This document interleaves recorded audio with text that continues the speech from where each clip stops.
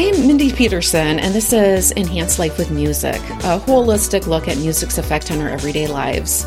Joining me today from the New York City, New Jersey area is New York Times bestselling author Tom Vanderbilt. Tom writes on design, technology, science, and culture for many publications, including the Wall Street Journal, Rolling Stone, and the New York Times Magazine. He is an in-demand consultant and lecturer around the world and has appeared on many radio and TV programs, including NBC's Today Show, ABC News Nightline, and NPR's Morning Edition. Tom has written several books, the most recent of which is being released today, January 5th, and is called Beginners, The Joy and Transformative Power of Lifelong Learning. Congratulations on today's release of your new book, and welcome to Enhance Life with Music, Tom. Thanks, Mindy. It's great to be here. Tom, I am a huge fan of lifelong learning, and I was really curious to see what your book had to say about the particular benefits of being an adult beginner, even an old beginner. Mm-hmm. And of course, I want to talk about this topic as it relates to music. But first, this book came to be in part because of your observation that we as adults seem to send the message that learning and activity is for children, while we adults sit on the sidelines and kill time. Tell us just a little bit about when you started noticing this and how it became the impetus for writing this book. Sure. Yeah, I'm the parent of a lovely daughter, and like a lot of parents, I do want the best for her. And as she was growing up, I was intent, especially on things that I had never really learned to do that well or at all.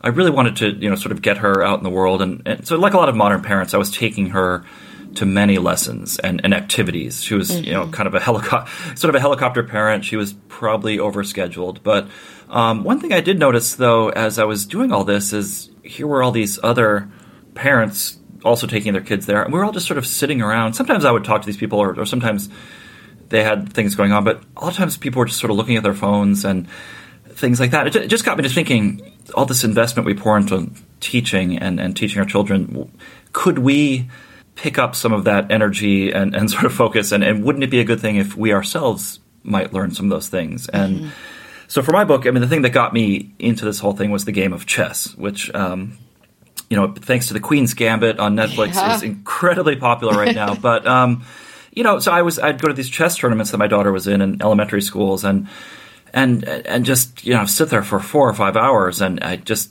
started to dawn on me, like, it'd be kind of fun if we could do this at the same time, so I didn't have the sense that I was wasting all this time, essentially. And so that's what sort of got me into it, and unlocked this desire to learn a lot of things like chess that I had never really gotten around to doing. Mm-hmm. Well, I think we all know why we don't tend to be beginners as adults. It takes us out of our comfort zone. We can feel embarrassed and insecure, incompetent. Mm-hmm. There's the stereotype that you can't teach an old dog new tricks. But you make a strong case in your book for the benefits of learning a new skill as an adult. Tell us about some of those benefits. Yeah, there's so many. Just from a sort of brain and body perspective, cognitively, the brain is really, it craves novelty. It likes to be stimulated by new information. So, information is great. Reading books, getting new opinion sources, things like that. But then also, in my book, I focus on skills, because I really thought, as a journalist, I had been constantly absorbing a lot of new information, but I couldn't remember the last sort of skill I had learned, kind of like real skill, and which is such a fascinating marriage of brain and body, and the brain and body informing each other in all sorts of ways. So, that's benefit number one, just the health benefits. All kinds of studies showing that doing new things can essentially make your brain think that it's younger than it really is. And actually, I should probably back up a step and have you just explain a little bit more what you mean by skill. Because as you pointed out, as adults, we are constantly absorbing new information.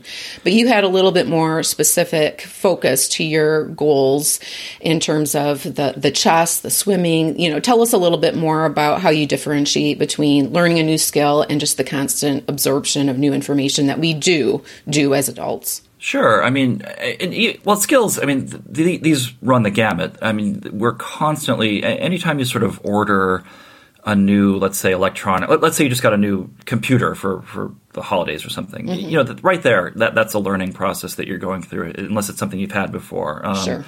every day, you go to the CVS and they've changed their self-checkout system. It's just, every day we're being challenged by these things we haven't seen before. So we're all quite familiar with this process of learning a new skill and learning how to learn a new skill. And there's a book I like called Micro Mastery, which sort of looks at these all sorts of what I might call smaller skills, like maybe driving a manual transmission, which of course there's not really a reason for most of us to do that nowadays, but that would be sort of a skill. It might take you a week or so and you could probably get it, but you're going through the same sort of process that you would go through when one of these, let's call them macro skills, singing, drawing, things like that, which to my mind are sort of never-ending skills in that I don't think I'll ever master any of them. I'm nowhere near mastery, but these are things that have many levels of engagement, and sort of the further you go into them, the more sort of doors open up, the more plateaus there are, the more areas for you to explore. So, sure. Skills kind of runs the gamut, but all of us, I don't think there's anyone who's not learning some new, at least micro skill on a weekly, monthly basis. Sure. Yeah, I like that differentiation with the micro skills and the macro skills. So you mentioned already with the macro skills, the brain benefits. You say in your book, it's kind of like a high intensity interval training session for your brain. And one thing you mentioned too in the book on those same lines is that I thought was really interesting is that neuroplasticity that's developed by learning new skills didn't really seem to depend on how well it was learned. The brain just likes to be puzzled and learn something new. Tell us some more about that. Exactly. Just going through that process, I think, kickstarts the brain and this process of neuroplasticity which is reshaping these connections that we all have. And the studies that I've looked at, shows that neuroplasticity doesn't really decline that much with age, which is a great result. I mean, it's a little simplistic to say that learning is going to be as easy when you're 60 or 70 as it is when you're teen. You need more than neuroplasticity, unfortunately. But the good news is that potential is there, ready to be unlocked. The brain doesn't just atrophy, and of course the more times you exercise that neuroplasticity muscle, the better it's going to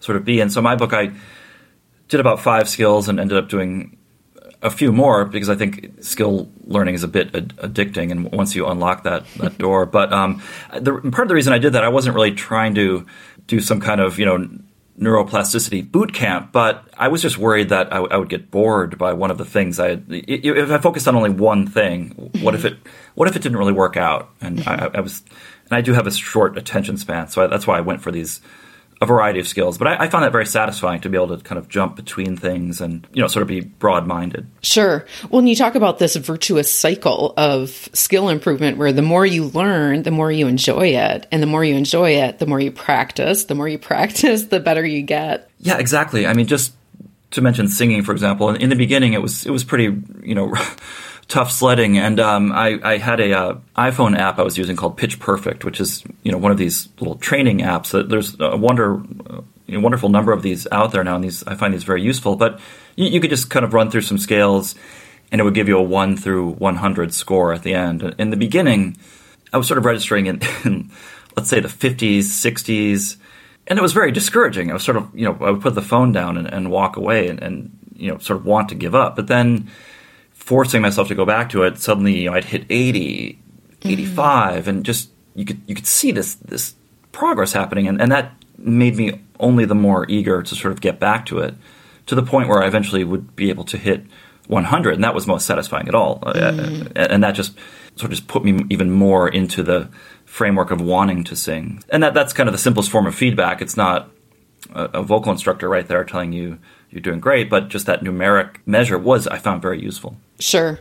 Well, you mentioned too, it's kind of addictive. That learning is kind of addictive. And some of the research that you talk about in the book does show that as people get older, they should do more to maintain their abilities. You do have to work a little bit harder, but the more new learning that older adults take on, the faster they seem to learn, the more their brains become like younger adults. You point out that learning to learn is like a lifetime sport. I like that.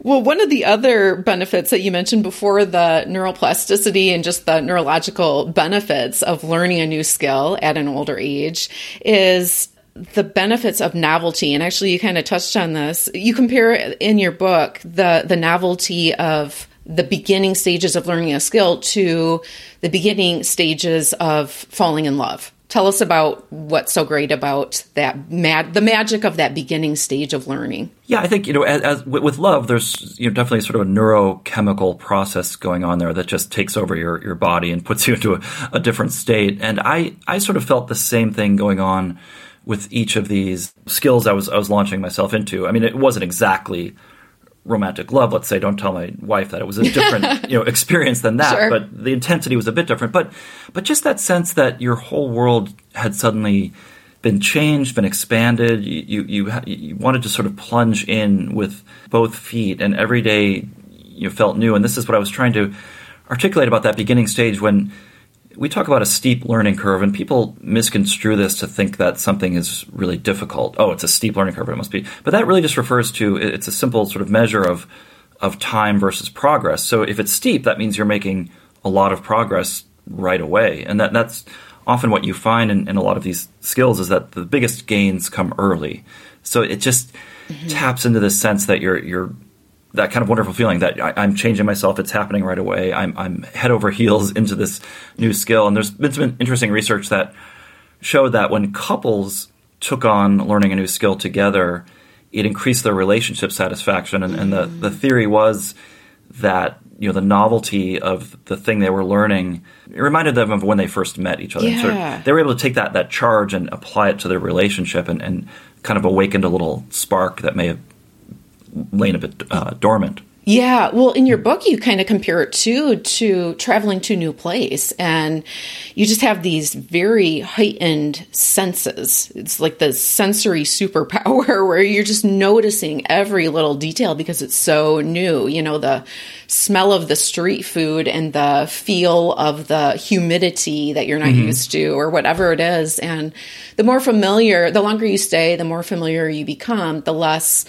aware you are, because you become used to it. But that very first novelty moment, you just have this burst of neural activity. And that I thought was a great comparison. Yeah, and it's kind of, what has been famously called beginner's mind, which comes from Buddhism, and which I'm not a Buddhist, but the principle is striking to me. And just the idea that the mind of the expert can become sort of weighed down with their own expertise, and sort of similarly, the weight of our everyday life, it can be hard to look at the world with that sense that we once had as children, and to kind of go back. And how do you do that is to plunge yourself into a completely new situation. And so I remember when I was younger, the first time I went to London, this was back when they still had the British pound, and you're sort of everything is just, wow, this currency is so strange, and you have to look to the left when you cross the street, otherwise you'll get run down because you're not used to cars being on that side, things like that. Yeah. And after a few days, you're sort of like, yeah, London, been there, done that. But I try to argue that there can be this beginner's mind can be a very powerful sense, and I quote a chess grandmaster who says that before you make a move, try to think of it as if you were a beginning player, and just approach the board with those fresh eyes. And this is something that's not often so easy in everyday life, but taking on a new skill is just a wonderful way that kind of forces you to see the world in a new way, because you're indulging in something you've never done before. Yeah. Well, one of the other significant benefits that you talk about in the book that I found really fascinating is the benefit of self-renewal, self-expansion, kind of reclaiming identity. And you mentioned that this is called openness to experience in psychology, and it's one of those big 5 personality traits, which I had not heard about until, I don't know, sometime in the last year here. But now I'm hearing a lot about these big 5 personality traits. So some of the other ones are extroversion, conscientiousness, neuroticism, and agreeableness. But the openness to experience has really been linked to longevity and cognitive flexibility that's useful in addressing a lot of life changes in later life. And it's like that openness to experience makes our world bigger and we are expanding ourselves, and so our world is getting bigger as a result. Tell us some more about this self-renewal, self-expansion benefit of learning a new skill. Yeah, I mean, like you say, let's just say before I began this, there were all these things I sort of wanted to be. And how do you claim that you are something? Like, if you want to say you're a singer, well, is just singing at home, is that enough? I mean, maybe it is. But I had this sort of barrier in my mind that there were these things that I just couldn't do. And in the book, I talk about the first time I was looking at this choir I was interested in. I've never been in a choir in my life, after 5 decades of life. So I was looking at their website, and I just couldn't imagine myself as a person in this video. They just seemed to me like these incredibly talented people that had this sort of, like a PhD after their name or something, some sort of qualification that I did not have. So I had to sort of put myself in the frame of mind where I could be a singer, and that takes a certain braveness or foolishness or foolhardiness. But I just sort of had to do it. And openness to experience, this is one of these things that you can have that as a personality trait, perhaps, but I think you can also instill it in yourself. And one of the ways you can... Yeah, exactly. And how do you do that? Just sign up for a class. I mean, right there, you've let your fate is kind of out of your hands. You're not sure what the class is going to be like, what the teacher's going to be like, what you're going to do, whether you're going to be any good at it. But you're opening yourself to a whole new set of stimuli. And that's just... I would describe myself as, fairly open, at least to, let's say, intellectual ideas. And I was, a learner and all that. But as far as skills, as you mentioned before, I was hesitant to expose myself to be bad at things, which in all these things I was definitely not great in the beginning. So that's just a ritual process of humiliation going on here. But I just find it a bit addicting and sort of what can the next experience be? It's not as I keep doing these other things. So there's something very freeing about becoming comfortable with discomfort, and we tend to be such perfectionists and think we can't do something unless we're doing it really well, and we can kind of get locked into this self-judgment cage, like I can't do anything unless I'm going to be good and competent at it. And I think it's really freeing if you become comfortable with being embarrassed or asking questions that are maybe not real informed because you're brand new to something. Well, one other benefit that I want to make sure we talk about, because I loved this one, is the benefit of modeling something for your kids. I mean, I thought this was really insightful. You wanted your daughter to see you struggle and see you grow and get the message that just because you're not immediately good at something doesn't mean that you won't eventually get it. And you had a tip in there for busy parents to learn something with your kids. Like you mentioned, you're already taking your daughter to chess lessons or the chess tournaments. Why not learn along with them? And it gives you as a parent the opportunity to learn something from your child. And as a music teacher, I totally agree that you really integrate information and knowledge more fully if you have to be the teacher and explain it to someone else. So if you're putting your child in the position of having to do that, number one, they love that they get to teach something to their parent. But second of all, you're kind of getting double value for the lessons that they're taking because they're going to absorb that information even more if they have to turn around and articulate it and explain it to their parent. Exactly. Yeah. And I was a bit disappointed. I sort of tried to look for information or resources or studies about the idea of learning, coterminous learning with your child. And what I was really getting back was just a lot of tips about how to better teach your child or how to improve your child's learning. And I just feel like there's this rich possibility out there that people aren't really tapping into. And kind of go back to what you were saying, there's a study that I love that had adult subjects trying to, I think, put some sort of like box together or something. And they had people who did it right away, and then they had people that struggled with doing it. And the infants who watched the people struggle were then willing to spend longer working on the problem themselves. So, when you, and this is the problem with trying to learn something by just watching experts, is that there's not much of a learning process going on there. They've already learned. They just know how to do it, which I think is one reason why it's so great to be in classes with fellow beginners, is that you can see that range of skill. You can see other people struggling or being better than you, and you can sort of find your place among that. And it was really striking in the choir that I was in, someone who had to I was depending on other people, for the first number of months, but then there'd be a new season would come along and someone else would come in, and I could then see that they were struggling with something I had once struggled with. And just that it gave me a little boost of like, I guess I've mastered this a little bit. Yeah, it's confidence building. Yeah, exactly. And then trying to maybe explain to them how to do the part or something would then, like you say, cement that process of doctors do one, teach. I'm forgetting what the saying is. Do one, teach one, learn one. Sure. It's like a medical school staple. But well, there are many other benefits that you mentioned in the book. I want to tie this in a little to music before we run out of time here. You don't have a musical background, I don't think, but your first 2 chapters on adult learning in this book were about music. And your dedication of the book, I was fortunate enough to be able to read an advanced copy of this book. The dedication is to my father for picking up the piano and sticking with it. And your daughter takes piano lessons. So tell us a little bit more about your relationship with music. I've always enjoyed it, loved it as a consumer, a listener, and I was even doing some, pop music criticism in college, and I thought that's what I would end up doing, and but from a very unskilled perspective, not really knowing what it took to create music, not even knowing what an octave was, not knowing these fundamental things. Not really. I was very I don't know what you call it. You call it innumeracy when you're not good with numbers, when you're not good with music. I'm not sure what that's called. But yeah, so it's just, and this is a thing I talked about where not having learned an instrument when I was younger, I really felt like that was something I wish that I had done or that I'd been pushed to do. So I was keen on having my daughter do that. Not that I thought she was going to be some prodigy or something, and that it would lead to some music scholarship.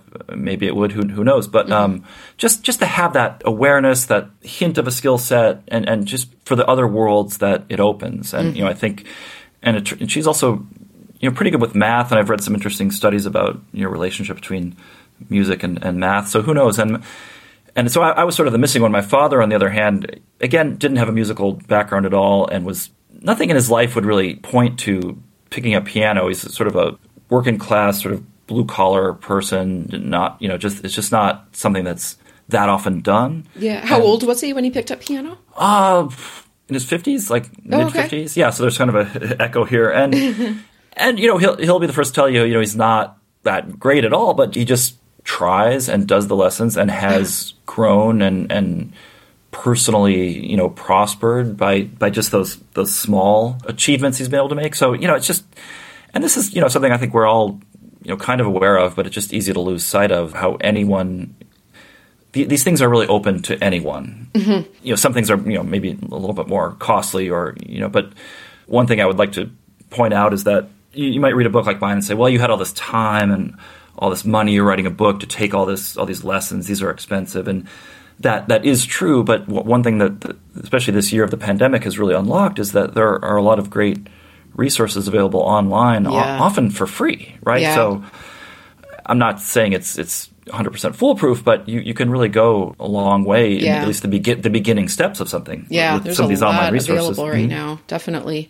Well, with not having a musical background, how did your friends and family react when you started taking voice lessons and joined a choir? Yeah, they were pretty surprised, I think, and not. I'm not sure they really wanted to hear the results because I don't know. It's sort of like telling someone about the dream you had last night. I mean, no, to sort of sing to someone is. I mean, not that I was really doing that anyway, but they were very good sports and came to some of these choir recitals I had, which turned out to be great fun. And but again, it was just kind of what we were saying about that self-expansion, self-renewal. It just suddenly gave my personality this new facet. Think about like these.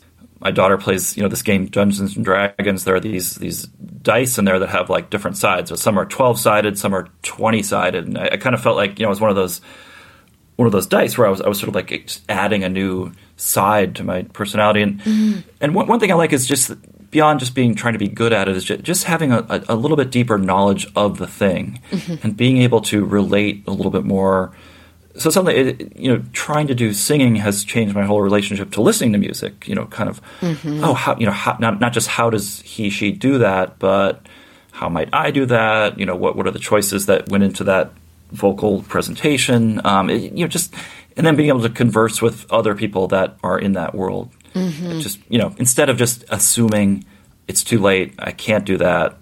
Music is an avenue that's closed off to me. And just to get in one little point that I've picked up from some people that make this point, that voice and music are often separated. In terms of there are vocalists and there are instrumentalists, and there are people that argue that that's a false distinction, and that. So I would like to join that crowd and say that the voice is an instrument. It's the most intimate instrument, and it takes a lot of. I think takes as much practice and theory and technique as the violin or piano. Sure. Well, and your book talks a lot about the many, countless benefits of singing. And in fact, you say singing together is preventative health care by other means. I really like that quote. And you talk about the importance and just that primitive connection that comes through singing lullabies to our children. I just need to read this quote from your book on lullabies. You just feel the need to do it, as if some primal door has been opened and this long-lost language, this back channel to the heart, one that you wouldn't normally use with your friends or even your spouse, flickers to life. Just love that. I could keep asking you tons of questions, but I'm going to respect your time here. Love the book. One other thing that I'll point out to people who are listening to this and thinking about, maybe I should try something new this year, 2021. It's been said that other than sex and food, there are few things besides music to which people are so compulsively drawn. So music, definitely a great thing to put first on your list to try in terms of learning new skills. Well, I ask all my guests to close out our conversation with a musical ending. I call it a coda, by sharing a song or story about a moment that music enhanced your life. Do you have a song or a story that you can share with us today? Sure. My coda moment was just a clip from the choir that I'm in, which is called the Britpop Choir. And we do all sorts of things, but we occasionally do a song from this genre known as Britpop, which in this case is the band Oasis, which I'm sure a lot of people have heard of. And it was a song called She's Electric. And I really I could have chosen any song, but I just wanted to get out how important and sort of vitalizing this choir was to me. And in 2020, of course, I, like everyone else in the world, lost my ability to connect with and sing with the choir. And I think going back to what you were just saying, there's this powerful sense of connection. I mean, some people missed it so much they tried to start rehearsing again, perhaps too soon, and were then spreading the coronavirus again, because it turns out that it's one of the most effective ways to spread the virus is to rehearse for a choir together. It's sort of like a sick, cosmic joke going on here. But that's the moment. And again, I went from someone who could not imagine himself being amongst this group of people to really being one of the most fervent participants once I get into it, and that the kind of the zeal of the beginner often takes over, and suddenly you're like the biggest choir geek. So that's my moment.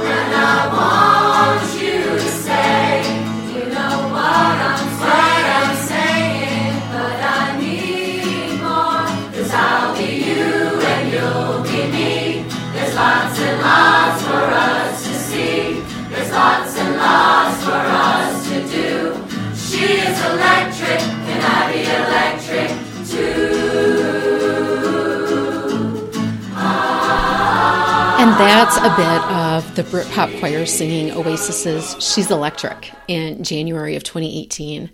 There's a link to the YouTube video in the show notes. Thanks so much to Tom for sharing with us today and through his book the benefits of lifelong learning, of musical learning, and of learning a new skill as an adult. We are never too old to reap the cognitive and world-opening advantages that come with learning a new skill.